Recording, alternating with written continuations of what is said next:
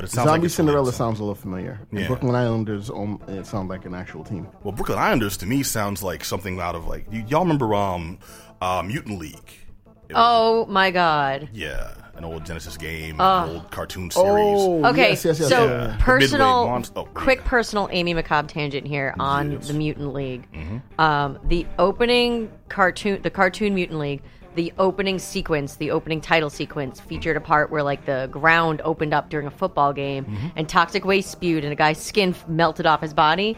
To this day, I have nightmares. From Bones Justice? No, that was his dad. Bones Justice was the son. You're his correct. dad is the one that was in the opening. Who got his skin melted Because off. he was always pops yeah. give you nightmares. Trust me, I know all this day. about. Don't mess with me in my 90s cartoons. No one's debating your credit at all. I will to this day have nightmares.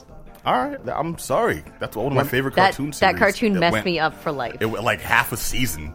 Has like 4 episodes, Messed but I remember me it up into for adulthood. life. Well, that show was Four opening credit sequences ruined you for the following 4 decades.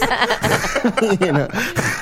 On my deathbed, I'll be like, damn you, it was that legit. I mean, come on now. The team names were like the Midway Monsters, the Screaming Evils. Screaming Evils were my favorite. Oh, Screaming Evils were ill. I remember they had the best insults too. One cat lost the game, and the other dude turned to him and was like, hey, get yourself a pacifier, because baby, you suck. And I'm like, this is a kid's show. They're talking like this. Well, Brooklyn Islanders sounds like something like from there. So we'll see how that pans out. Was Mutant League the video game, was it made by the same people who made Arch Rivals, the video game? No, but it was around that same time. In that same, okay. Yeah, Mutant League had 2 games. They had Mutant League Football and Mutant League Hockey, and they had planned to extend that out into a franchise. Got the whole you. thing kind of folded when no one really bought. Football did okay enough for them to realize let's put some more money into marketing, and we'll do the cartoon series. And now it's supposed to get cast pumped for hockey. Hockey didn't really sell that well, and it kind of folded. They were planning to move it to like the Dreamcast, and then subsequently like the disc systems. To this day, I would love so much on the Xbox One a high-def, extra graphic, Mortal Kombat-esque football game. It'd be like NFL Extreme to the extreme. Dude, if they brought back Arch Rivals with amazing graphics now, I'd cop it. Oh, I know you would. Oh yeah, okay. I would. But there's currently a couple of games on the Xbox One now that have those similar types of things. There's like Blood Bowl, which is like which is basically like a Mutant League type game. Right. I downloaded. I haven't played it yet, but I know it was popular in the advertising stage. Then once it came out, it didn't get anywhere near the downloads it got. The downloads they expected. So there's not necessarily a market for these types of things, unfortunately. And you said these things. Some of them came out on the Dreamcast. I remember when we were seniors in high school in theater arts class. That's how long ago it was, kids. That's how old we are. On September 9th, 99, when Dreamcast came out, I remember it was such a big deal. And I was like, yo, Pat, Dreamcast dropped today.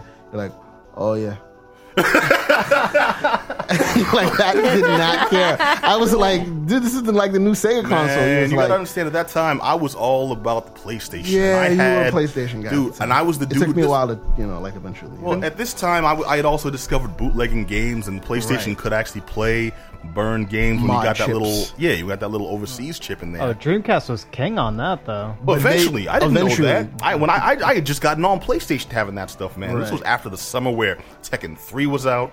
Oh, I remember Rated to Rumble Boxing 2 is where we really fell apart. Yeah. Because I played Rated to Rumble Boxing and I'm like, yo, this game is hilarious, man. You got these dudes. There's got this one dude with an afro, and you got this other dude that looks like Michael Jackson, and you got this other cat. Woo! And then I think I loaned you my copy, and you had played it on the Dreamcast first, which had PlayStation 2 graphics compared to my copy's PlayStation 1.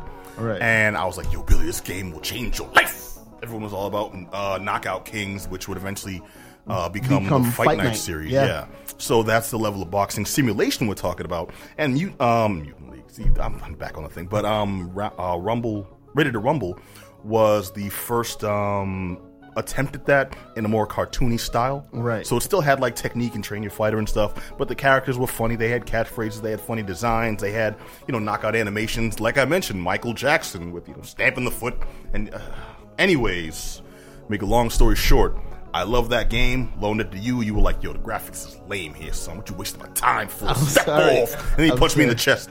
You didn't do all that. I'm sorry. I actually did punch you in the chest. Oh, man. That was probably for a different reason. It's this thing we did every day. He punched me in the chest. I gave him my lunch money. That's how kids play.